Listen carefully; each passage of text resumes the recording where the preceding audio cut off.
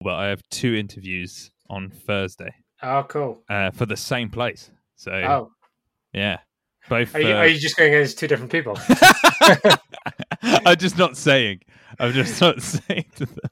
You're going to go in as Ian and then walk out and then put a mustache on and go back in and go, aha!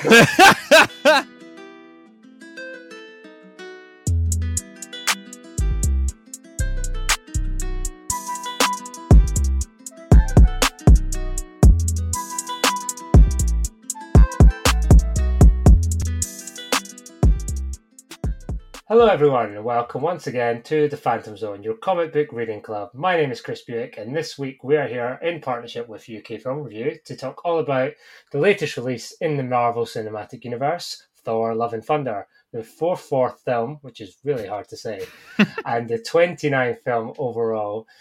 Joining me this week, as always, is my good friend, Phil Nerd, the love to my thunder, Mr. Ian Lunny. How are you, Ian? I'm great, man. That's such a good intro. I feel like whenever we do just the 2 of us, which it is this week, you should always do the introductions. Stop. We'll be sued. Sorry. We'll be sued. You should always do the introductions because you always give me such an amazing compliment coming in, so I love it. I am the love to your thunder, so I love it. Now you've said that, next time I need to go the opposite way. So like really boring. Brace yourself when we come to Black Panther, and I'm like, this guy. Yeah, I hate God, him. I wish I never had to work with him, but I don't have a choice. Long 18 months. Well, we are here to talk about the new Thor film, Love and Thunder, and we'll be getting into that very soon. But first, it's time for, and unfortunately we don't have Simone here to do it this week, so Ian, I'm going to hand it over to you. It's time for... Nerd News! I was going to do like a metal version of it and be like, Nerd News! But I didn't know which vibe I was going for. I can choose one in the edit, that's fine. Yeah, go with the metal one. I will do. Great, awesome. So yes, it is our Nerd News section, and we have a couple bits this week we want to talk about. Firstly, keeping it Marvel related in the Marvel universe, we have reports of Captain America 4 coming out in development, starring Anthony Mackie as Captain America, following on from what's happened in Falcon and the Winter Soldier, which now has a director, Julius Ona, the guy who brought us the Cloverfield Paradox, if anyone's seen that. Oh, no. No, I haven't seen it. So, dude, is that really the director? Is that breaking news? That is hot off the press. Because I was going to say, this might be a first for us. We never get breaking news. Our news is always like well out of date. In fact, the next nerd news was reported weeks ago. Yes, it's true. We're just really on the pulse. But that is breaking news because earlier today I was looking and that was not announced. So, God. I don't think that's good. I was actually excited. Well, I was about to ask you, are we excited for a Captain America 4 with Anthony Mackie? I was. Who was? Look, sometimes directors have a bad film, you know? That's a terrible film, though. Like, it's a really bad film, that film. Like, the problem with it is, like, this is kind of semi a review for Cloverfield Paradox, but it's bad, yeah. It has I feel like it's 2 films that have been spliced together, and it's trying to be like Event Horizon-y, it's trying to be like Alien-y, but then and Sunshine as well, but it's just rubbish. Like, and it really doesn't have any good this is what's concerning. Like, sometimes they make a bad film, but it still looks all right. It doesn't look good. Like, it looks cheap.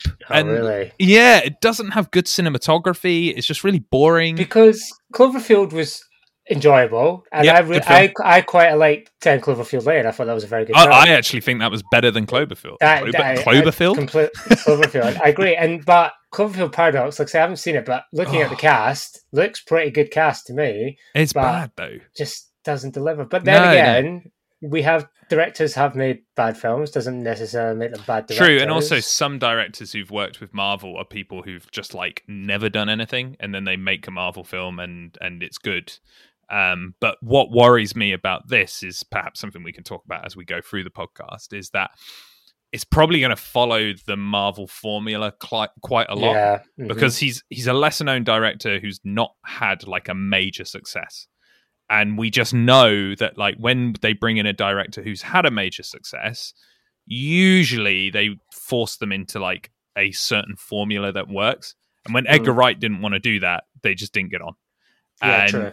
and that's what concerns me when you the second you said that, I was like, one, that's a bad film. And two, he's just got no credibility in terms of like, not that sounds awful actually and very snobby of me, but what I mean is like he doesn't have a project behind him that I would be like, oh, he's a credible director already. He's not had an opportunity to create his style, and thus Marvel are just going to be like, do it like this, and he'll do that. Whereas when he's developed something himself and became a bit of a credible name, he might be a bit more like, no, this is what I want to make. Yeah, true. And I think when we spoke about Multiverse of Madness, you could see that Marvel were allowing Sam Raimi to be Sam Raimi. Yes. More than they've let potentially other directors do what they want to do. Yeah. Same with James Gunn as well. James Gunn and Taika Waititi to extent as well. Which we will get into. We'll get into. So you're right. Julius Ona, to be honest, he's only got a few films under his belt according to his filmography, but you're right. It's hard to, I guess, get a style at that point. But then going back to Edgar, he had a certain style after, the first few Cornetto films. So, he might surprise us. It might be a good thing that he's basically got no, he's not got set in his ways in any way. But like I say, I haven't seen any of his films, so I can't really comment on it. But I'm excited in general to see Anthony Mackie. Yeah, I mean, as Captain America. That's a good casting. Like, he was great in Falcon and Winter Soldier. He's been great in the MCU overall.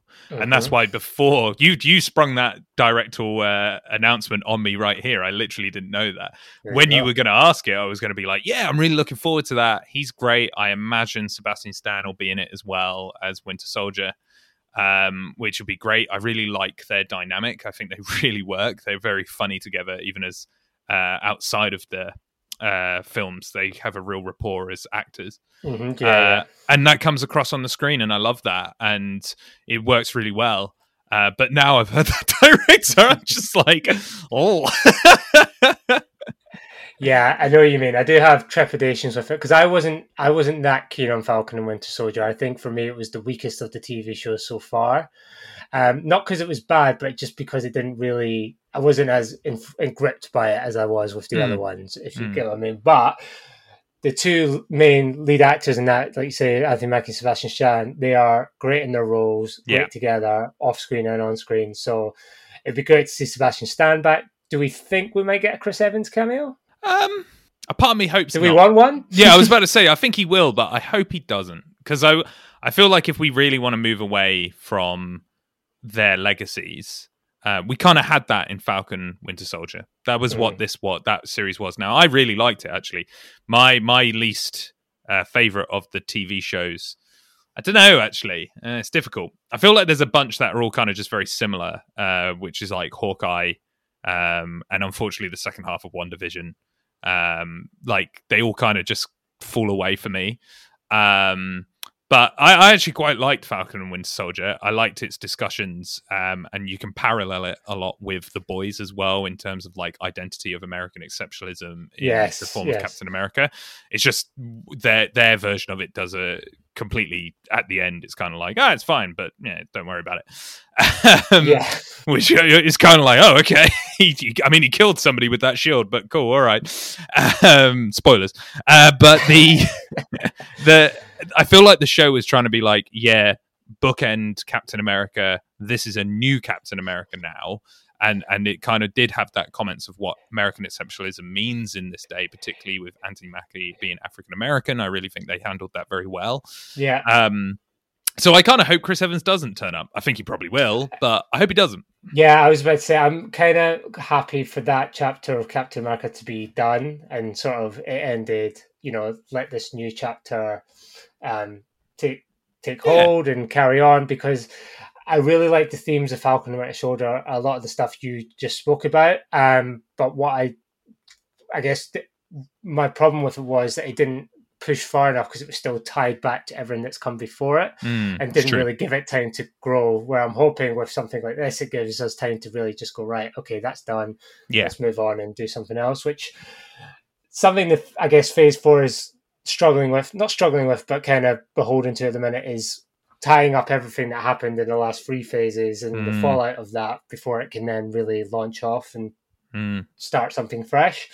You can't just kind of ignore everything that's gone on before, obviously, but I feel like it's still being held back a little bit by that as it's rounding up everything. So like what's happening with Doctor Strange, what's happening with Scarlet Witch, all those kind of people. So I'd like to see, I'm excited to see what new story they try and tell with Captain America through Anthony Mackie's character.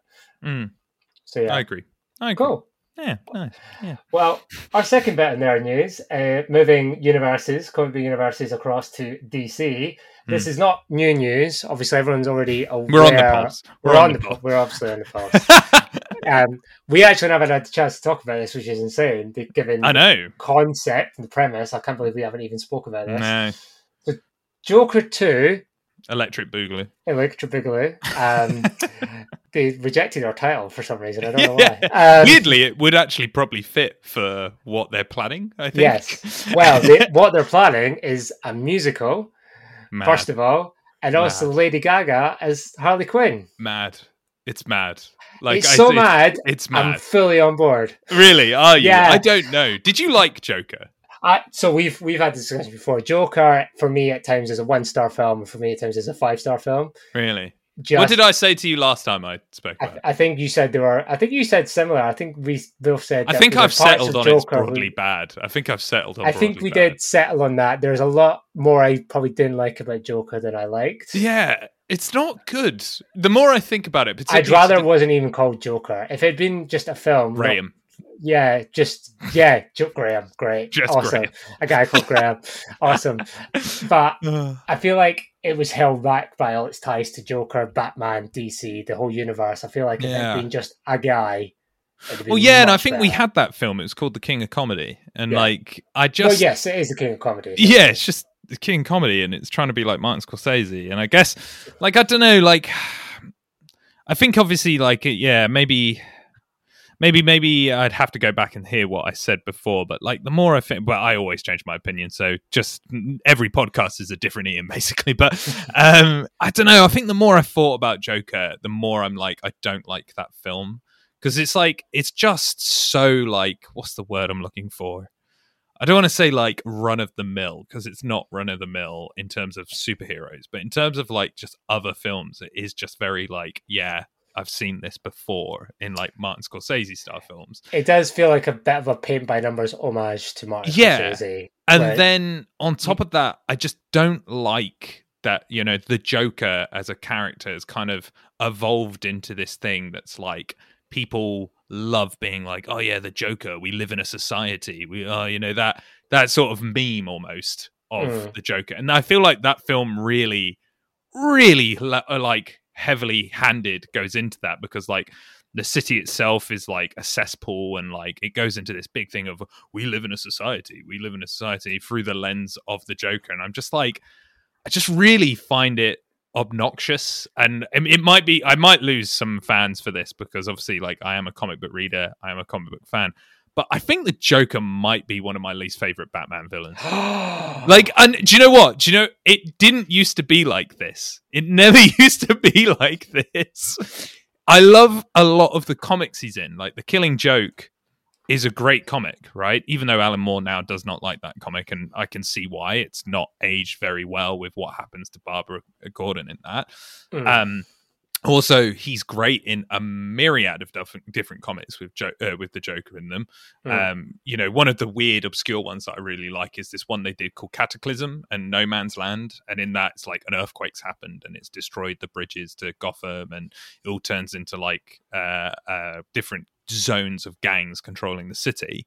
And Joker's in that, and I feel like the Joker's quite good in that as well. It's not one of the most famous ones. I'm sure people will be like, why aren't you talking about this one? But I like that one as well. But I think what I've grown to be he's not one of my favorites anymore. It's just because of how everybody else reacts to him. Do you know what I mean? You've ended up tainting him for me because everybody else is oh yeah, I love the Joker, I love it. Oh, yeah, I know what you mean. My exaggerated gasp a minute ago was partly genuine, but also partly exaggerated. I know it was genuine. I knew it was genuine. Yeah, I love the Joker as a character, and when he's done properly and well, Yeah, he's great. He's great. Like, Death of the Family, that comic book arc is one of the best things. And the Joker in that is, for me, the quintessential Joker, along with very Mark Hamill. Yeah, you know, that kind of interpretation. However, and we spoke about this before, Joker fatigue for me is a big thing. Huge. It's like, huge. We don't I think we need talked any about it more on the Jokers. Batman, didn't we? We talked did. about it on. Yeah, it's just when like, they teased that, it's like, I don't want another Joker film. No, and then hearing this, I'm like, oh. Now, is it mental? Yes, it's mental. It's completely bat. I can't swear, but it's actually completely mad, right? Yeah. And I'm down for that, but I'm also like, I just don't want the Joker anymore. Well, I'm.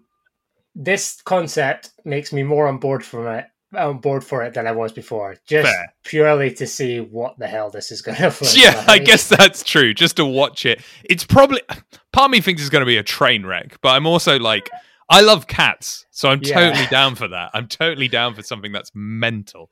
I'm like all in for that. But I am very fatigued. I'm like, I always want to see like a really good Mr. Freeze. He is one of my favorite Batman villains. Heart of Ice is amazing.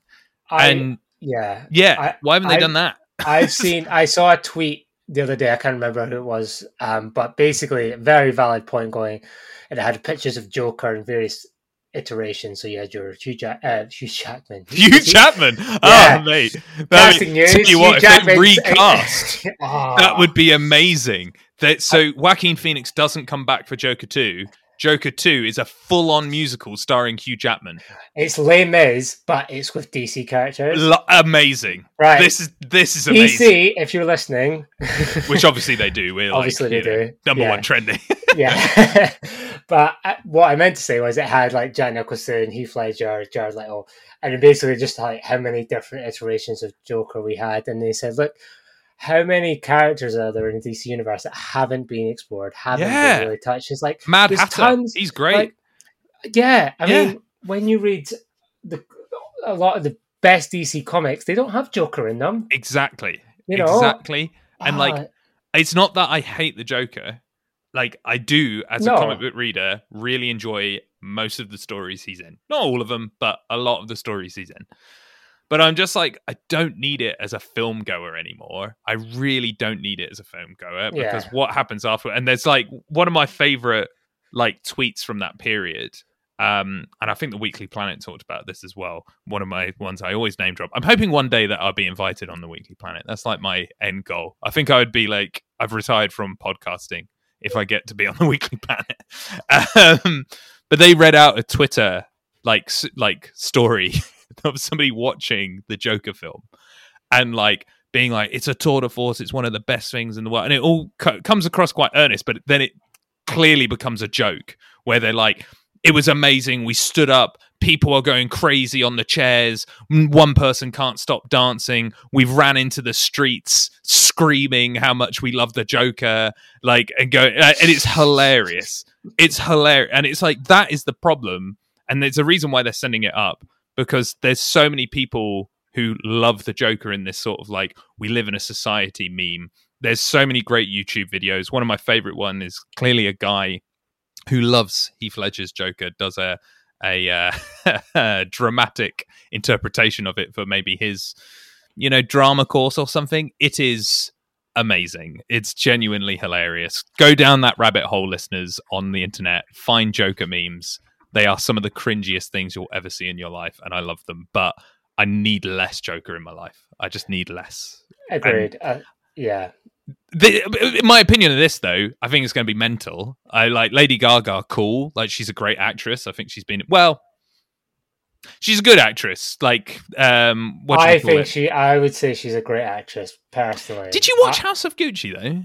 I have not watched that yet, so I was I was going to say, she is good, but that was not good. I mean, from what I've heard about the film, she's not the worst thing about it. But no, she's well, mate, definitely not. She's definitely not the worst thing about that film. Yeah, I mean, I'm not a fan of Lady Gaga's music or anything, but I respect her as a. She's got some bops. She does have some bops. She does. Has a few bops. I'm not going to lie, but generally, it's not my genre. But as how she's gone into acting and stuff, I feel like she's earned her credibility as an actress.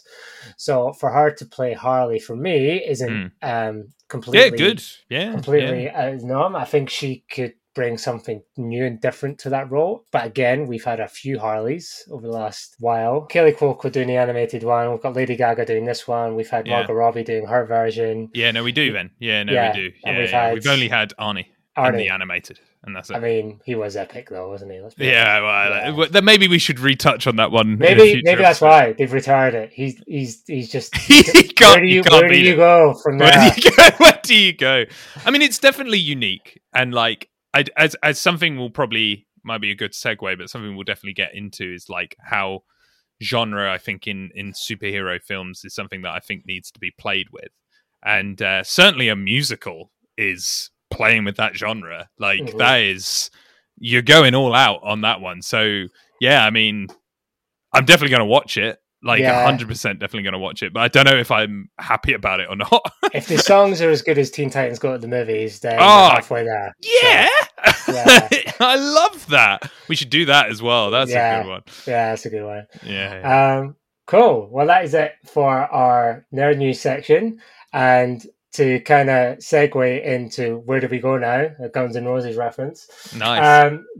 We are here for the main event, which is to talk about the latest MCU offering, Thor: Love and Thunder.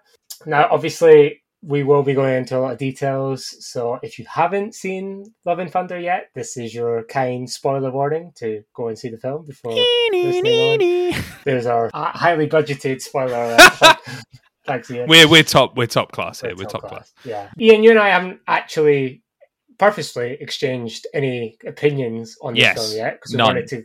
I feel like we should make that a rule now. We just don't talk to each other. Agreed. We usually talk, but now we just don't. Sometimes, we're on the WhatsApp straight after we've seen it. Yeah, exchanging thoughts and stuff. But we thought, no, we won't do that this time. We will just figure out as it goes. This could be very interesting. Yeah, it could be. End of the podcast. yeah. And he never spoke again. But yes, so we both saw it the weekend. Obviously, opening weekend. You saw it the Saturday. I think I saw it on the Sunday. So it's still fresh in our minds. So, what did you think? So when I left, I really enjoyed it. Right. Genuinely, really enjoyed it. It's fun. It's definitely fun. There's no taking away from that, okay? But the more I thought about it, the more I'm like, I'm not sure I liked it. Like, it's definitely a good time, right? It's definitely a really fun time. And there's no like, oh, it's terrible. But it's kind of weirdly, because we also reviewed Spider-Man, Where's My Home, possibly My Home, together, and I laugh at my own jokes. It's fine, and someone has to. I think it suffers with the same issue that I said about that if you switch off your brain, you can maybe enjoy this more than if you think about it. Because when I was watching it, I was like, yeah, this is fun, it's a good time, I've got some laughs. But then when I thought about it more, the more I'm like, actually, I think there's actually fundamental issues with this film that make it go, I don't think it's that good. Like, in the broadly spectrum, it's broadly fine at the moment. But when I left, it was broadly good to broadly great. And the more I thought about it, it slipped to the broadly fine. Fair enough. Yeah. I would say that I'm with you. Oh, interesting. All right. Okay. All right. And see you later, listeners. Cool. Yeah. Except I don't think I ever got to the broadly good, great part. I think I started at broadly fine, good sort of thing, and I've stayed there. I haven't. Right. So interesting. I guess that's I've really interesting. Seen you up there, and you've just come slowly down. I was like, "Hi, Ian. Welcome. Come down to me." Maybe. And that's interesting. We didn't talk because when we the only thing we did message was we probably have the same opinion on this, and you were like, "Yeah." So it's interesting that when I sent that, I was like, this is broadly great. Like, I was like, this is great.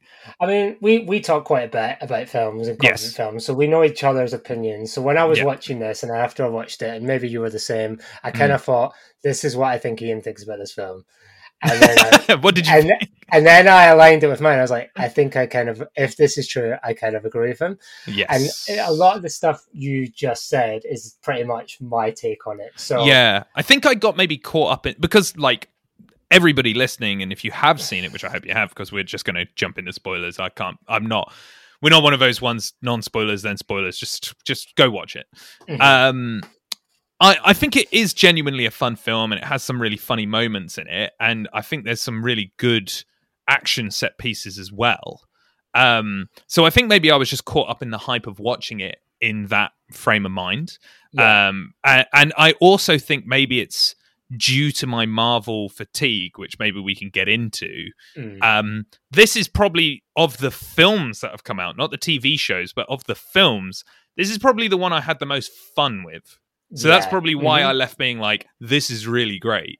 But then as I've thought about it, I'm like, oh, actually, I'm not sure it is. Yeah. So similar to you, from an entertainment point of view, I think it's really good. I think it's funny. I think it's entertaining.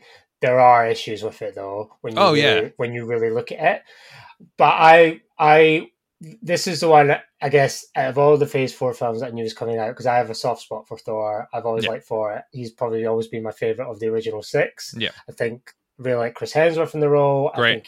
Great casting. He's great, and he obviously can handle action. He looks good in the suit. We'll get into that in a minute, or out of the suit, I guess, in this film. But and obviously he can handle humour and that kind of stuff. So all the elements were there, and they do work. I'd say slightly most of the time, but for example, the humor, there's too much. If that makes a lot of the jokes were funny, but a lot of them didn't land at all for me.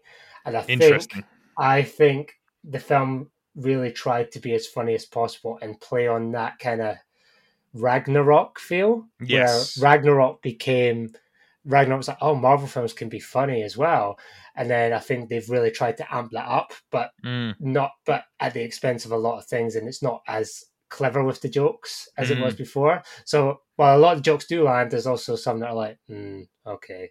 I think that's fair. I think actually one of my major gripes with it, now that I think about it more, is that I think Chris Hemsworth has really found a place as a comedy actor in this. And I think a friend of ours, or previous member of the team, when we did Marvel before, that really long one we did. Do you remember when we reviewed everything? Yeah. It was Alicia, wasn't it, who said she didn't enjoy how they represented Thor in Endgame. Yes, yeah. Which I kind of get the more... The depression stuff. Yeah, because this one, I actually think his character has taken such a massive step back in character to progression. Because at the beginning of the film, he destroys the cultural or holy place of this people, who just seem to be like just a little bit emotional about it, even though it was like this really important structure. And in the first film, he has Mjolnir taken away from him for that very reason, that he doesn't care, and he's too brash and he's too arrogant. And by the end of the film, he realizes, actually, I need to care about people, and I don't want to destroy this little town in like desert place America, because people live here and it's their home. So I feel like they really have, at the expense. So they've worked out that Chris Hemsworth is really funny, but at the expense of that, they've kind of just not done much character development with him. Yeah, I literally have that written down as a note. There is no movement forward for Thor as a character in this film. Apart from now he's got a kid, which I'm apart from that, but it's kind of like just tying up the relationship that people have been asking about, like, well, where's Jane? You know, that kind of stuff. And it's not really focused on, well, where does this put Thor? Thor is in the same place at the end of this with a kid, pretty much as he is at the start of the film. He's obviously got more responsibility, but I haven't seen him grow as a person in any way. He goes through a lot in his arc throughout all the films, Thor and Avengers and otherwise. And then this is just kind of like a static kind of nothing to really read into. I just didn't get that he like he has fun. It's definitely a fun journey for him, but like he doesn't really feel. And I think this is maybe it's an issue with other characters. We're kind of spiraling into other ones that I have issues with. Did I like this film? So like, there's nobody in the film that I feel like another example of that as well.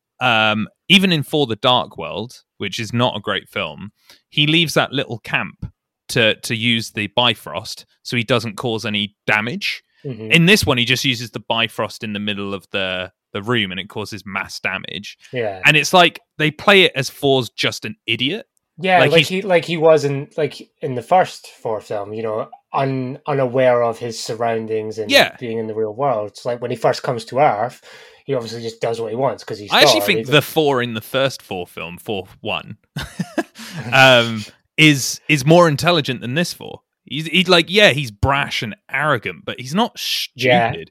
Whereas in this one, he just comes across as dumb, like really dumb. And I'm like, why are you so dumb? This is what I feel like they're more focused on telling jokes and making it funny than thinking about the character, which is a shame because Thor is an interesting character. He's been through a lot and he has a lot of baggage and he has a lot to deal with. And it's also based on a really good comic, which shows Thor really well.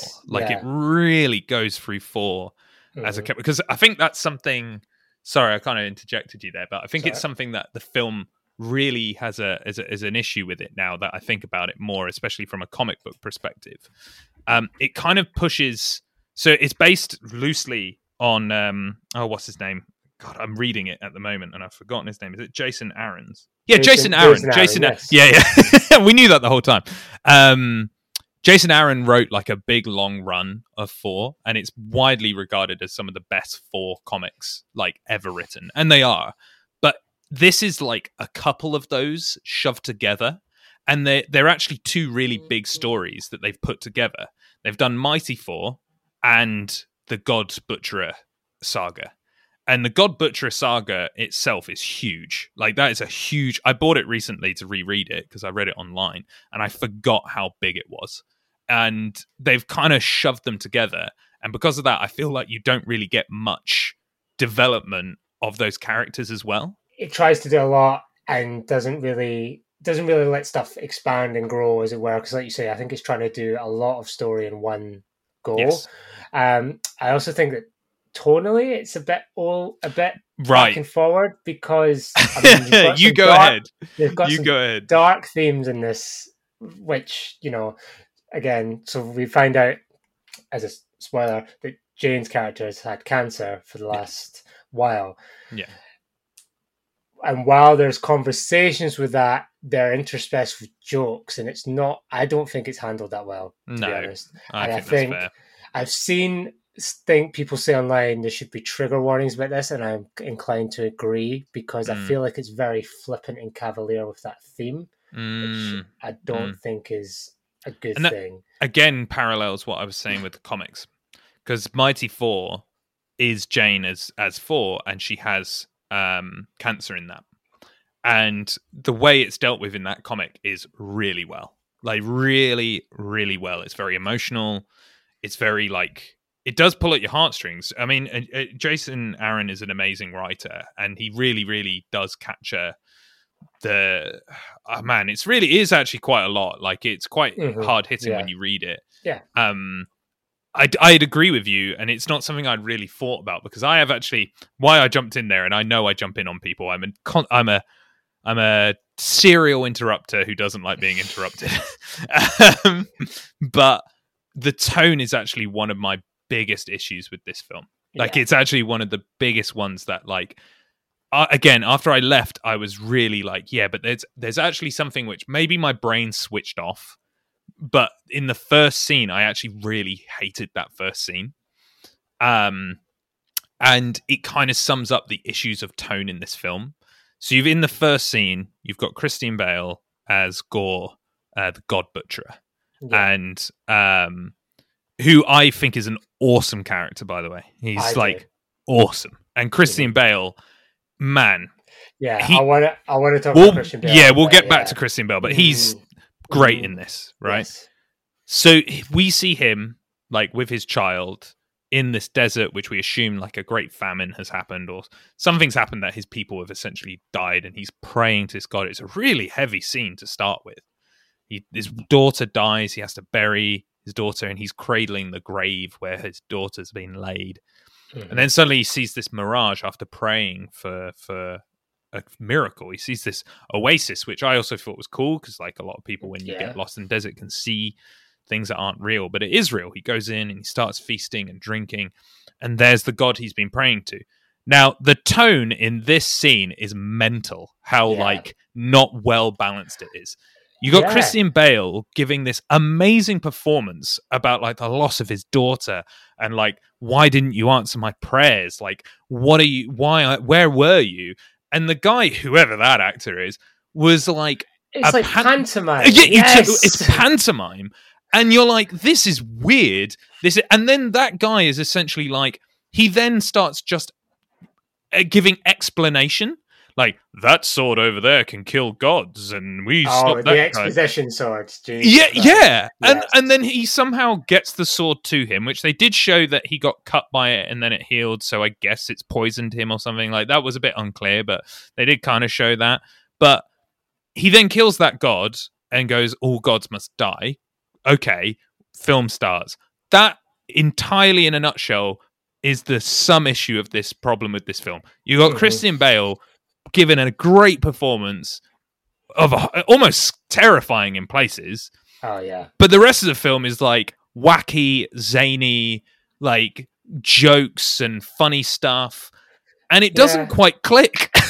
Yeah. And there's the other moment on the well when they're on the boat traveling through the Bifrost, and Thor and Jane are having the conversation, and she tells him, and they're having this really deep, serious conversation about it. But then he'll say a joke, or she'll say a joke, and then it'll be back into the conversation. I was like, okay, I don't think you're giving this situation the gravitas it deserves. And they cut to Valkyrie and whatchamacallit? Korg. Who I think should have died in this, by the way. He was kind of, get rid of Korg. Like, he had a nice payoff at the end. That was very sweet. And I liked that. But he was completely superfluous. He just didn't do anything other than give, like, one-liners every now and then and stuff. But it cuts to them having a conversation, which was meant to be, like, funny and wacky. I didn't laugh at that. But it's in between her saying, look, I've got cancer. And I'm dying. And you're kind of like, what? What is happening? Like, now you've pointed out the cancer thing to me. That's like so in my face. But for me, it was mainly like Gore being so tonally different, like really different. And then everything else is all wacky. But now you've brought up the cancer thing up as well. I'm like, that totally is the same. It's really emotionally meant to be hard hitting. When she's in the bed. And near the end, and he's like, if you pick up Mjolnir again, which we'll get into again, me and being facetious, but when she's like, if you pick it up again, you know, you'll die. The scene before, he like smashes a vending machine. He's like, oh, you know, didn't have a door that opened. Here's something. It's like, what?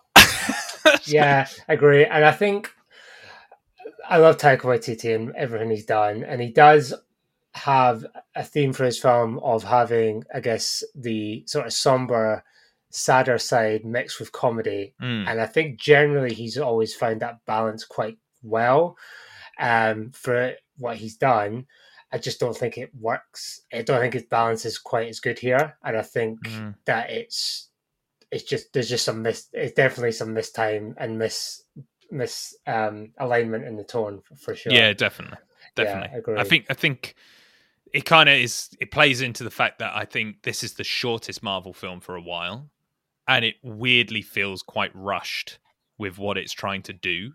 And I wonder if they didn't do such a short film, could they have done better with those things? Because I hear there's a lot of stuff on the cutting floor of Christian Bale's performance. But like also like maybe there was more to do with the cancer there. I don't know. I'd hope so, but you just don't know, do you? That's the thing. And yeah. It's hard. It's easy to say, oh, if you know there's a cut because you know release the whatever cut is all the time. I've started getting annoyed with that as well as a trend. Yeah, like, I said once that happened, it would just be a snowball. Yeah. But here we go. But whether it's a YTT cut or whatever you want to call it, I think there would need to be significant moments missing or added for this to kind of shift and to pay off. I think it would need quite a bit. Well, for me, you need to add so much of gore, like so much. So, like as I said, I'm rereading the God Butcher Omnibus, which is what we're going to be doing for our Phantom Zone episode. And Gore is such a well-developed character in that, and we see him killing gods. We see him butchering gods, like multiple gods, and also his backstory is changed in this for such a weird, like as I say, that scene is such a weird scene. In the comic, his wife and his kid have died, and he finds the two gods of his nation have killed each other, and he realizes that they just didn't care about them at all. So he's like, I will kill all gods because they are like meaningless. Where, as I say, in this, it's such a weird change for a pantomime almost payoff. And then we don't see him kill any other god. We have all these reports that he sees with the Guardians, because the Guardians are in this very briefly. Yeah. We see reports of like, oh, these people are being killed. And there's some references to the comic. There's one where there's some gods chained up and killed, which is in the comic. And there's one, a very famous one, which is almost like a still from the comic, where Thor finds a friend of his that's being killed. Like that giant spiny one. And that's where he finds Sif. Yeah, cool. But they just they really don't just show how like powerful Gore is. Yeah. Like when he's in it, he's great. He's so good. Well, let's talk about Christian Bale, because I think we both really kind of impressed with what he does here with his role. Yeah. I think he was, for a long time, Marvel has a problem with villains, I feel, in general, just not being investable. Is that a word? Sure. Yeah. But I feel like his performance does draw you in to him. It's his, I guess his motivation is a bit, you have seen it before, but he does make it feel fresh in a way. Yeah, I think he's great. Like he's so good in that role. He's a great actor. So he is. He is a great actor, and I think that's the weird thing with this one. He is so good at acting, and he's like in every scene, just like putting in his all. And the film just isn't like that. You know what I mean? Yeah. Like, it's so weird because he's great in almost every scene he's in. And the film just like, I don't know. I feel like at times he's doing like Shakespeare and then everyone else is doing Panto. And I'm like, what the hell is going on? Yeah, I completely this agree, guy is man. acting his skin out and everyone else is just making jokes. Yeah. Just like, this is again back to the tone thing. But I feel, not to harp on that too much, there's two different things going on whenever there's a scene he's in. He's doing all this great work, and I feel like it's just being undercut slightly by whoever he's playing against a little bit. I agree. Which is a shame, because he's really, really good in this. Yeah. And I would love to have seen Gore become be really intimidating and really be able to expand, because I feel like it would have been really awesome to see. Yeah, I just feel like perhaps we've talked about, you're 100% right. They do have a problem with villains in the MCU. And I feel like they've wasted quite a lot of them. And I think he's one that they've kind of wasted again. Like, I think he's great in this, and he definitely is one of the high points of the film. But like, I feel like the end as well, I think they let down his arc as well in the end. Like, they get to eternity, which, like, oh my god, that was awesome. Like, I will say, like, there's stuff in that I didn't like. We'll get into that. Oh yeah. And I think Simone will have points on that, because she talked about the tone of the films for kids films. So I'll leave that to her when she might make an appearance. But there's a bit where he gives all the kids powers. It's fine. Like, it's clearly meant to be for kids. Like, so Gore kidnaps the children of Asgard. takes them, and then Thor, to like help the fight against Gore and his shadow demons, he gives all of the kids a brief power of 4 so they can fight the creatures. Now, they did that because it's a kids' film or a 12A, so kids are going to be watching it. They want to be like, yeah, we can do that. But it kind of leads me to more questions of like, why didn't Thor do that all the time? Mm-hmm. Yeah. Like when they were on Wakanda, why didn't he go, right, I'm going to give the thousands of Wakandan soldiers here who are fighting against Thanos the power of 4 briefly so we could fight Thanos? And then Thanos has to fight all thousands of those people. And this goes into what I'm saying about the MCU's problem again with fluctuating powers and who like Scarlet Witch, Doctor Strange. How powerful are they in any given film? As powerful as the script allows them to be. And it's a big issue here, I think. It is. It adds more to Mjolnir and Stormbreaker as well here, because like it's a joke that is quite funny that Stormbreaker's jealous of Thor. I did like that whole dynamic between him and Stormbreaker. Yeah, that was good. But then why are they sentient? So when Stormbreaker gets taken by Gore, why doesn't it fly away? True. Like what? Like so it causes me to be like, what?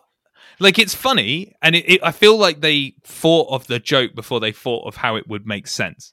And then it makes me go, wait, that doesn't make sense then. That actually does not make sense. And again, we're back to jokes at the expense of story, character, you know, things making sense. And I think where the film is genuinely quite funny, a fair amount of the time, it takes away from everything. They've focused on that more than anything else.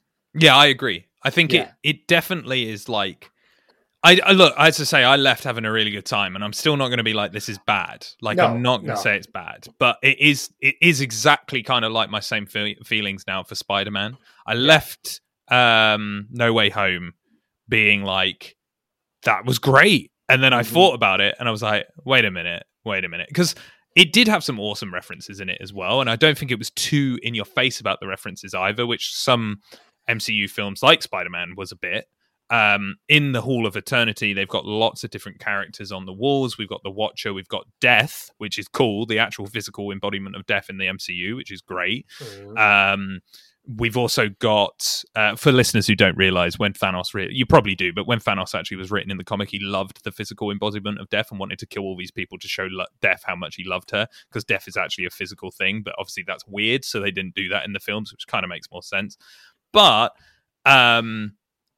they had that on the wall. Awesome. They had the Living Tribunal, which is cool as well, which I think the Living Tribunal is now going to turn up in the MCU because we've seen reference to it in Loki and here, which is cool. True. They also did Eternity, which is so weird. Like, it's awesome. Like, genuinely, it is amazing. And they made Eternity look fantastic. Agreed. Like, genuinely, that scene where they come into it, like, outside the universe, which is also where Thanos would appear when he clicked. Wherever you click, you appear outside the universe in that water, which was awesome as well. I like that little reference.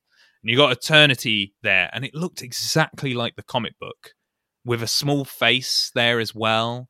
I was like, that is awesome. And I never thought they would do that because Eternity is a weird character. For those who don't know, Eternity in the comic book is the literal manifestation of the entirety of the universe in a person.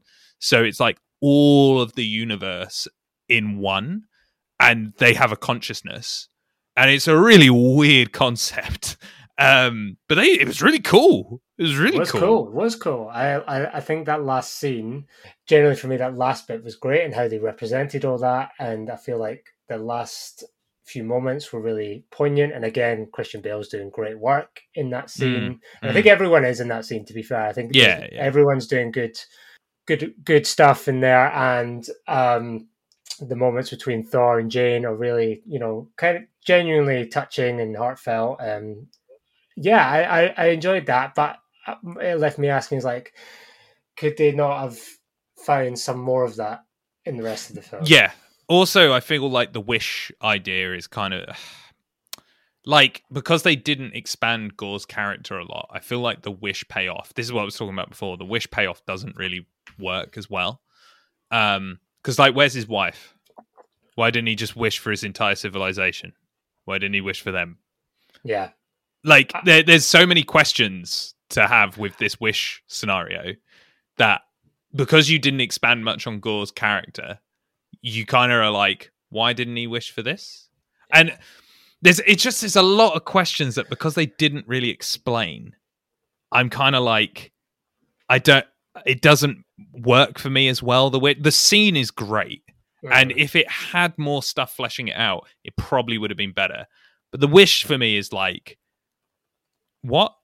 Why? Yeah, I do get what you mean, but I'm also of the opinion that it's a film, that's the kind of wrapping up you get in films, But I feel like they went, he needs to have a kid, so this is what we'll do.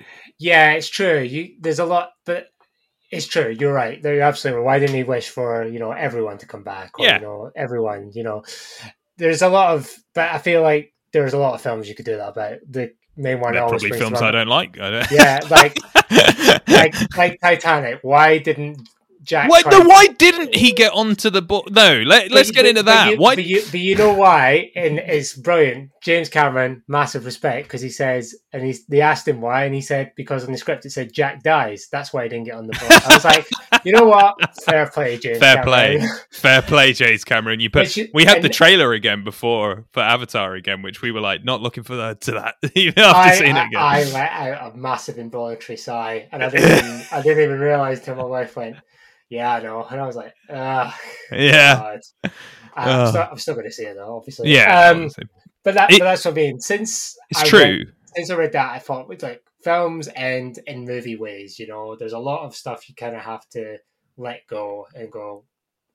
But there is other things in this film that you can question legitimately. Not that your thing's not legitimate. Yeah, fair enough. Make your comment. Yeah, fair enough. All right. What are you talking about, Ian?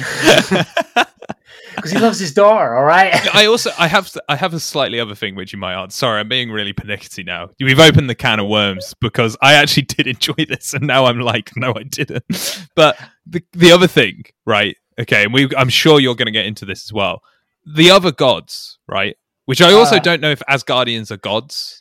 That's another thing that we need to figure out. But the other gods, I actually agree with Gore. They should all die. They're all terrible. They were. Oh, that whole scene was awful. Yeah, why was he saying who won the competition for the most sacrifices?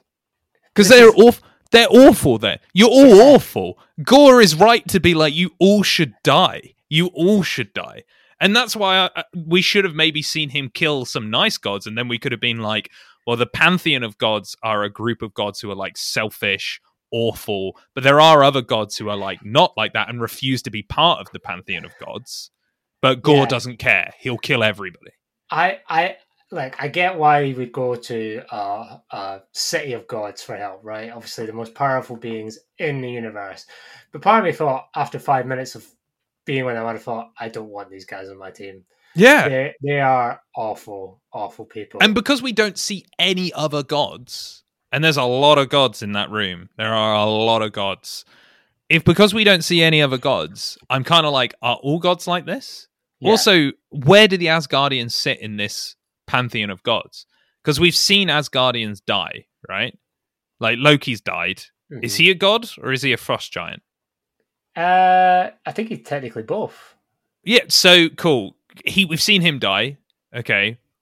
We've seen the Warriors 3 die as well, but I guess they were killed by another god, which is Hela. So I guess are they gods or were they just Asgardian?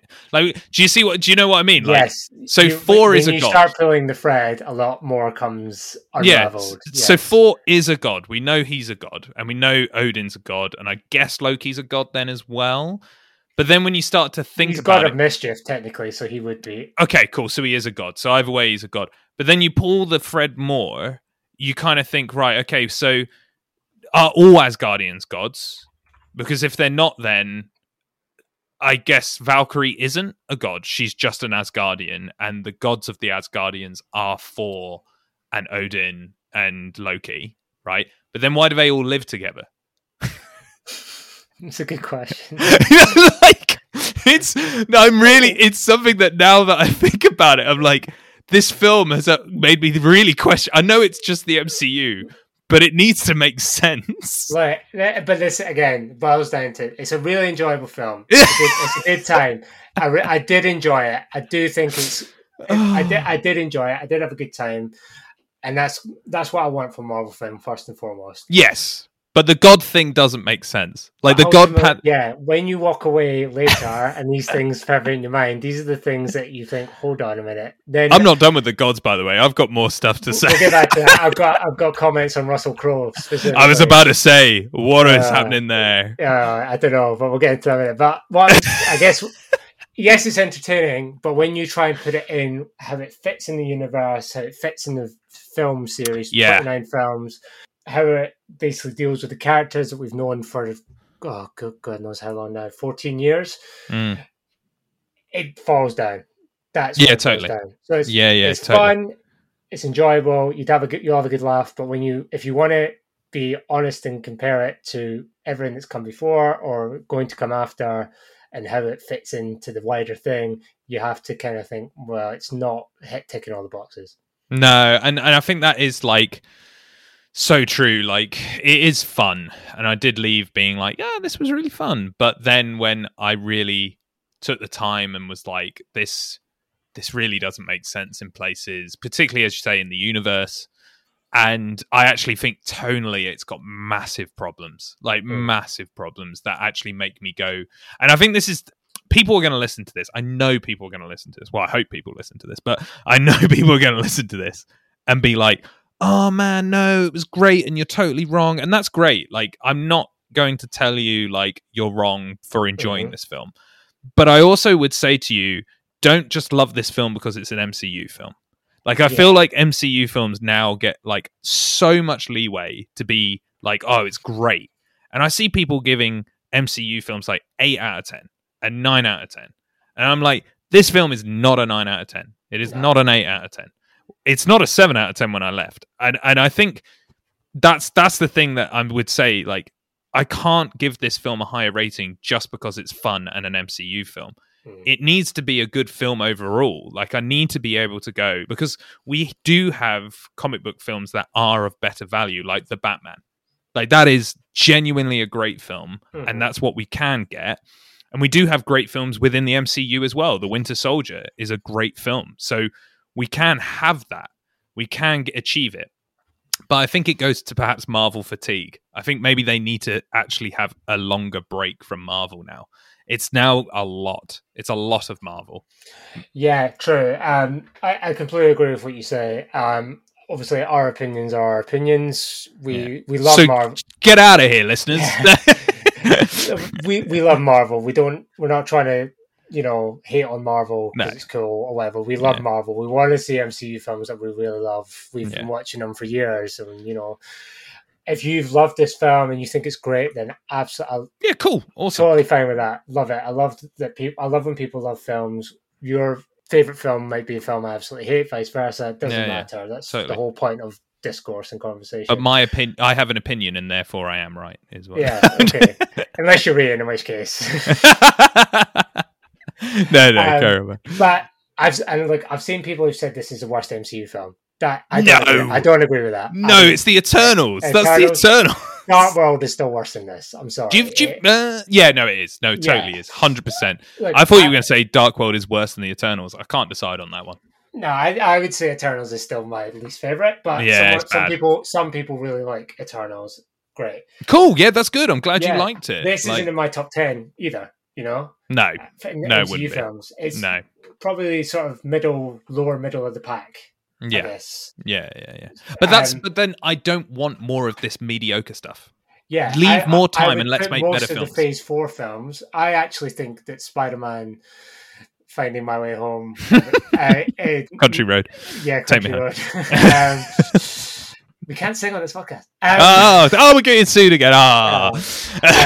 Might still be my favourite. Yes, it had its flaws, but overall I feel like it ticked a lot of boxes for me. Of Phase 4, yeah. Of Phase 4. Yeah. But you're right, there seems to be a middling scenario here with Phase 4. There's so many boring ones coming out now. Mainly, and I think it's mainly because of the baggage of the first 3 phases, Endgame, Thanos, that kind of stuff. I'm more excited, looking forward to Phase 5, 6, however many they're going to do, to see them go, right, that's done. You already know all that stuff. Let's do something. Let's just go for it. And great. And really, but also in the like you said, like we've got 3 Marvel films a year. You know, we've had 3 Marvel films a year every year apart COVID years, obviously aside with cinema closures, etc. We've got Black Panther coming out in October, November time. You know, that'll be 30 films in a space of 14 years. You know, that's a lot of films. Yeah. And it's a lot of story and it's a lot of weight. And I think it's maybe buckling a little bit. I think they needed a year after Endgame. Yeah. I think they needed... I know we had COVID, but I mean like a genuine maybe 2-year period where there was no MCU films. Yeah, I'm more excited in what they're doing maybe with some of the TV shows than what... I mean, Loki's awesome. Yeah, man. Loki... Like, that was so good. If they start branching out what we think is happening in Loki or what we kind of assume is happening in Loki, I think it's going to be really good. But yeah, totally. But when we've seen Loki and then I feel like then we're now watching these films come out, we're taking a step back to where we were and also trying to retreading ground we already kind of know, or in the case of what we said about Thor, not really moving forward at all. Yeah, not at all. So it's like, okay, so we're not in any further on in the MCU saga at the end of Love and Thunder than we were before Love and Thunder. Yeah, and yeah, no, I agree. I completely agree. Like a lot of these films, like even the post-credit stuff, because man, it's just like, oh right, okay, like the pantheon of heroes is just like, there's some funny bits in that scene, like the bow god, which was great. The bow god, that was adorable. But there was a lot of stuff in that scene that I just was like, it would have been so much better if Gore turned up and just killed loads of gods. Like that would have been awesome. Like rather than Russell Crowe doing whatever the hell he was doing. Yeah. And then I thought he was dead because Thor throws the lightning bolt through his chest. Right? Yeah. Which again, Thor's a god, he's a god. I assume gods can kill gods, but gods can't be killed by non-gods. But then Thanos killed Loki. So I guess a god can be killed by anyone, but does that mean Loki's not a god and that's why he got killed? But then why was Thor worried when he was being... I don't know, man. Like, it causes a lot of questions on, like, what gods mean in this universe, which is okay if they had answered that in this pantheon.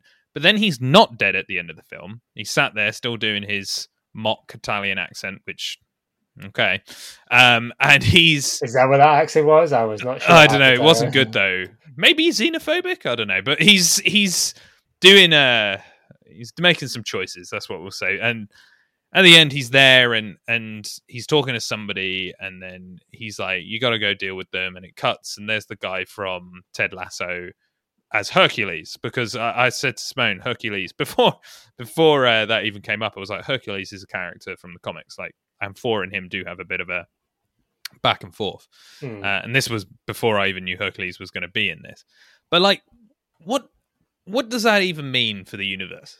What does that even mean, man? Like, I'm not saying that every film needs to build to something, right? But it's kind of like what you're talking about with this Phase 4 just being middling stuff that like doesn't lead really much anywhere. And like, we kind of saw that as well with another post-credit scene in Phase 3 with Guardians of the Galaxy 2, where Adam Warlock is teased and he's just not turned up. That's just never coming. He's coming, though. No, he's coming. I like how you go. I know he's definitely coming. Don't you fret, man. He's coming. We've been waiting, but he is coming.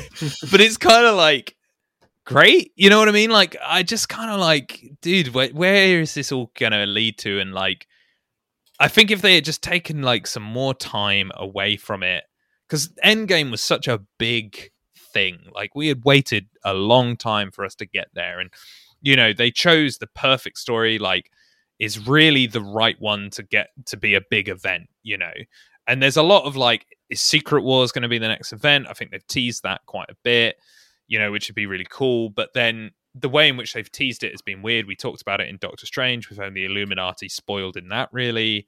And now with this one, it's kind of like they've got this pantheon of gods and stuff, but like, what's that actually going to lead to now that Hercules is going after Thor, I guess? But then it might not have anything to do with a 4-5, because Taika Waititi has said that wasn't something that he wrote. That was something by, what's his face, Kevin Feige. Kevin Feige, yeah.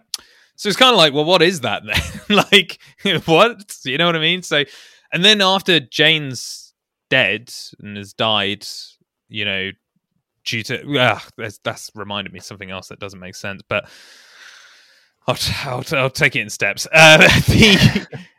We see her at the end in Valhalla with Idris Elba, and then it's like Thor will return, which I was like, yeah, it's going to be her. She's going to return. She'll come back. Like, that's different. I feel like they shouldn't have done the Valhalla scene. They should have just had Jane die, and that would have been like quite an emotional scene. Yeah. And then people would have left and been like, oh, I guess she's not coming back. And then when she did come back, it would be like more of an emotional reward. Mm-hmm. I just feel like the universe at the moment, as you said, just doesn't really connect well. It's kind of a bit all over the place, and maybe that is because of what happened before it. But yeah, it's kind of left me in a bit of a funk with MCU films at the moment. Yeah, you know? I'm no clearer as to the direction of the MCU at the minute. I'm no clearer as to what their grand plan is. I'm assuming and hoping they have one, and I have faith that they do. Yeah. But I'm not. There's lots of bits being thrown out that doesn't seem to be connecting in any obvious way. And look, sometimes they don't need to. I mean, Moon Knight didn't, and that was quite fun. But like, also, although Moon Knight's gods do appear in this in the background, but like again, what does his gods mean now? How do they work in this? Yeah. But like, it doesn't. We don't necessarily need something to always connect. But I need something to like make sense and actually be of like good quality for the universe. Like, you are in a universe, so if you're going to put it out there, we need it to all click. And this just doesn't now. And the other thing now I'm thinking about, sorry, this is another thing that like annoyed me. Back to the Mjolnir and Stormbreaker stuff, right? I know this is a segue. So that he tells Mjolnir, "I love Jane Foster, always look after her," right? Yeah. And that's why it's like, Mjolnir is calling to me. Imbues her with the power of Thor, yeah, etc. Yeah, Thor, cool, yeah. But it's killing her. He says, because you're using Mjolnir, it's killing you, right? So why has Mjolnir done that? That's not looking after her. You're killing her. It's not explained whether it's like a give and take kind of thing, Or if it's never explained that if you're not a god, then this isn't something you can wield. But then she ends up in Valhalla. Yeah, so again, we're back to the issue of what is actually happening. Yeah, like if she, do you know what you've done a really good job of saying like she's not a god, and perhaps Mjolnir, like Thor in that conversation with her where she's on the bed and they have jokes there rather than having like a serious hit. He could have said something like, I don't know, look, I'm not a scriptwriter, but something like Mjolnir called to you because I told it to protect you. And the only way it could protect you from the cancer was to try and prolong your life as a god. But you as a human can't be a god. You can't be. And it's slowly killing you. But Mjolnir is trying to keep you alive by trying to make you a god. Mm-hmm. Right? And then that would have been like, okay, cool. But that's not what happened. So I don't know what Mjolnir's doing. like... No, I agree. It's again, we're back to, I don't think the thought was given to the finer plot points. It's like they had the jokes. Yeah, the jokes were a priority in my opinion. Yeah. And I think this is just my opinion, obviously, but the reception to Ragnarok was huge. People really got a new Thor. It was funny. MCU films, obviously you had Guardians, but MCU films weren't really full of humor as they were up until Guardians and Thor Ragnarok came along, in my opinion. And I feel like they've really tried to capitalize on that and just gone too far, overshot, and have sacrificed a lot for jokes that didn't land, misplaced, ill-timed, what have you. Yeah. And I think that just sums it up, really. Yeah, I know there is some stuff. I want to make sure that we get some good stuff in. One of the things I really loved was Gore's like Shadow Realm. I feel that was great, like the black and white, and then when they were using their weapons, light would appear and color would appear with them. Yeah. Oh, Um, yeah. I loved that whole aesthetic when they're that going was through. that She was she awesome. lights up Mjolnir, and it just sort of reflects the bits that would obviously, if she was holding a torch or something, really well Yes, done. Agree. Yeah, I think the really film generally looks really good. awesome. Looks awesome. When you compare it, because we had issues with how Multiverse of Madness looked, I think Yeah, this is much yeah. better. Looks And way better. for whatever we said about the God scene, it looks great. The Yeah, colors are great. It's beautiful to look at. yeah, yeah. Um, Definitely. but yeah, it's. I agree. I think it's a good looking film for sure. Yeah. Everybody puts a good performance. Everyone does put a good performance in. I don't think Chris Hemsworth's great. He's still great. I still love him as Thor. He's a great character. Mm-hmm. I feel like all the actors are on point. Obviously, massive shout out. Obviously, we've already said to Christian Bale. He's the Oh, best. so I good. think he just. I would have liked to seen him given more space to do even more, So and much. Gore to Yeah. have been, Gore could have been a really big thing. Well, yeah, Really. but like one of my favorite bits is when he just appears behind the children. That was creepy as hell. Oh, that whole bit. Yeah. Yeah. I mean, the head and stuff. And it was just like, wow. And again, we're getting onto content for a kid's film. Pretty hairy Mm, stuff for a mm. kid's film. Well, that's something I know Simone definitely thinks about. She definitely had points on that. Yeah. Mm. Other bits I liked, something I liked that I don't think will, was the Guns N' Roses songs. Love a bit of Guns N' Roses. Do you know what? I got into them a bit. I'm just not a big fan of Guns N' Roses, but they picked out the hits, didn't they? And I feel like they were well used. Yeah. I feel Although like... I kind of they used the same one a few times, which I was just kind of like, okay, yeah, okay, cool, all right. Like when the goats turned up pulling through the ship, I was just kind of like, okay, that's the What same did we song. think of the Screaming Goats? I thought it was all right.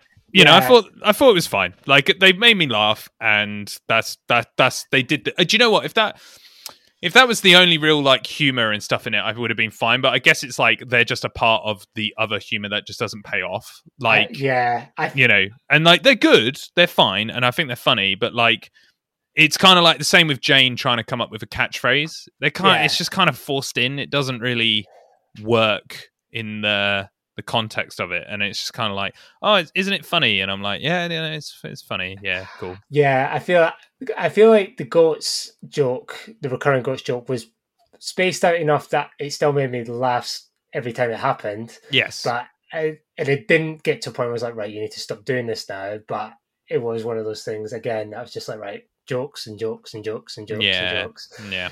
I did like the Stormbreaker Thor dynamic, like when Stormbreaker like edges into the screen. It is funny, but it just makes me question. It does raise questions, but in the moment, I was like, yeah, that's pretty funny. I did enjoy that.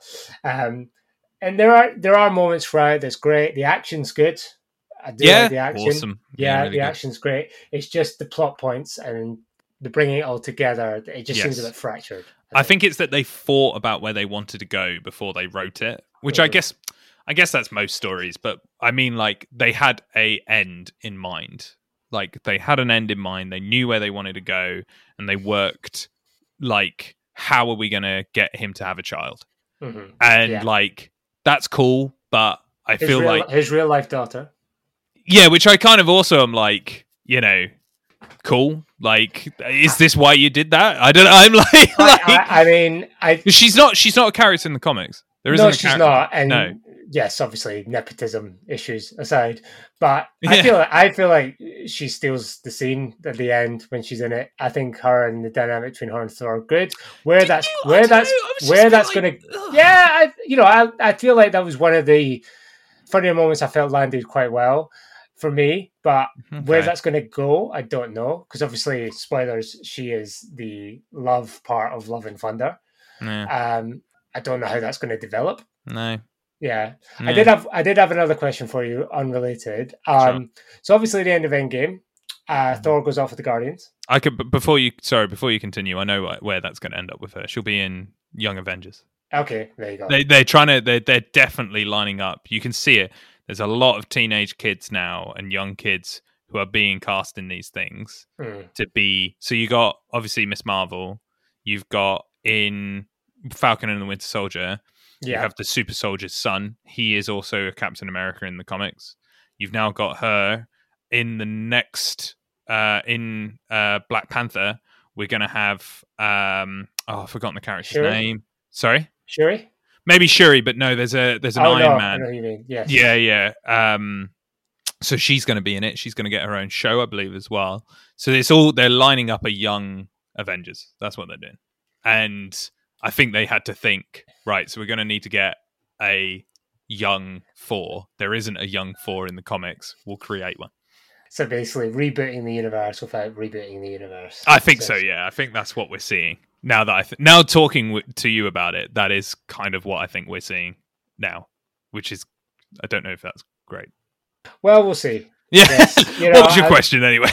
Yeah, my question was, obviously, Thor goes off with the Guardians at the end of Endgame. Yeah. We obviously see him with the Guardians for the first part of the film. Sure. And we see them like highlights of their adventures, obviously the thing with the temple. Yeah. This might just be me, but do we think that they had a different idea for his adventures with the Guardians and they just scrapped it? Because I feel like, what was the point? Yeah, apart from Star-Lord's speech to him about looking into the eyes of the people you love, that kind of stuff. I was like, didn't really do anything for me. No, I wonder that as well. Actually, I think that's a good point. I wonder if things have changed as well. Obviously, we can't talk too much about we could. I don't know, but there's a lot of backlash to Chris Pratt at the moment. And he is not as popular as a star as he was when the first Guardians film came out. Correct. And I don't think he's going to be a box office drawer as much. I don't think people are going to be like, oh, Chris Pratt. Well, he's not. He's in a lot of weird... Well, he was in the new Jurassic Park. But that gave me COVID, so I'm kind of like... Again, legally, Jurassic World did not give you COVID. Yeah, no, it didn't. The two were coincidental. Yeah. But he is, but he's also in a lot of these rubbish Amazon films, and he was in that Passengers as well with Jennifer Lawrence, which was rubbish. And I have a theory about Passengers, but carry on. Oh, we'll get back to that. I'll be interested by that because me and Simone were so excited for that film, and then we watched it. It was like, this is rubbish. Yeah, same. But I think maybe the Guardians might be moving away from the Guardian lineup that we know. Yes, Dave Bautista's not going to play Drax after 3. We know that. I've read that. Yeah, so I think also between this and that, we had obviously James Gunn being sacked and then being brought back on, and I think there's a lot of perhaps bad blood or perhaps ill feelings there that isn't going to bring forward the best product.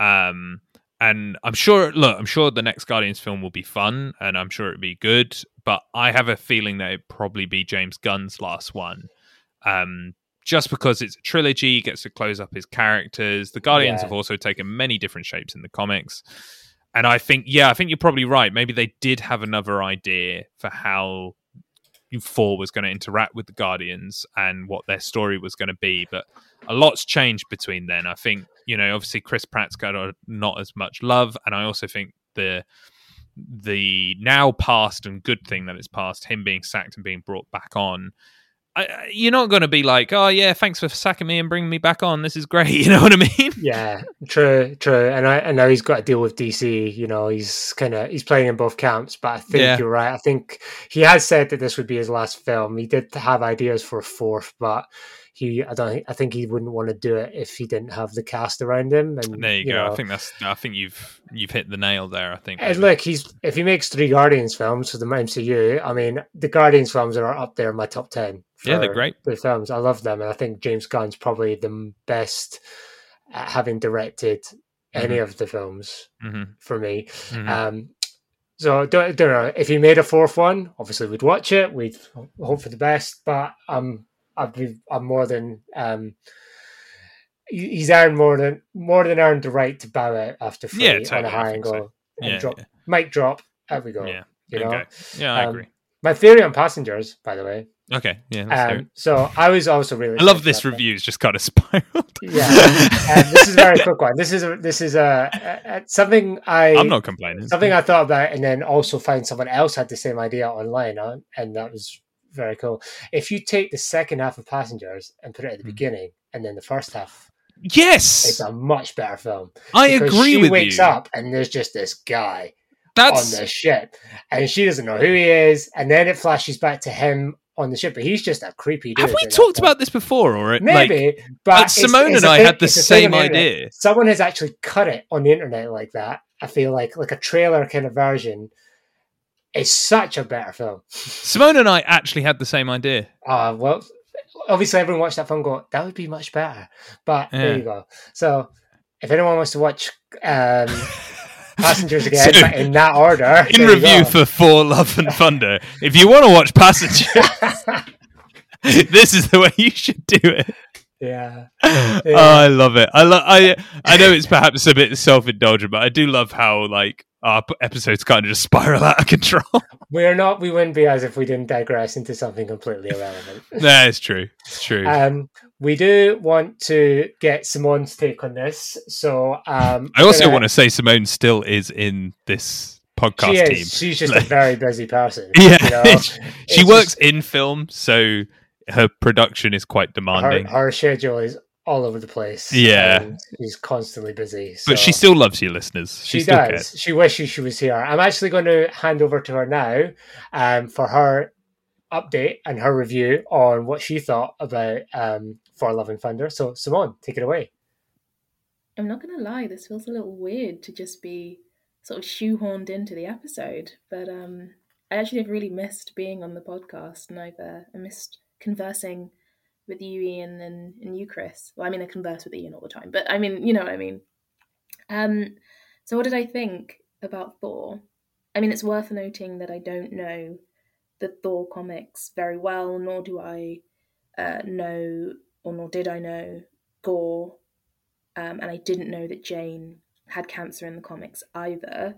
I think overall, it's a broadly good film. I think the themes explored are probably more interesting than the film in itself, like as a whole. I think the themes that are explored are probably more broadly great. The film is probably more broadly fine. But you know what? I actually really loved watching it. I loved being in the cinema. There was no point while I was watching it was I like, oh, I don't like this. I'm not enjoying this. As I had with Multiverse of Madness, consistently all the way through. I was having a good time. I was laughing. I had a good time. What did I love? I'm going to completely retract my words on Natalie Portman. She was brilliant. I really enjoyed her. I thought she was brilliant as the Mighty Thor. Was that what she was called? Mighty Thor? I loved her story.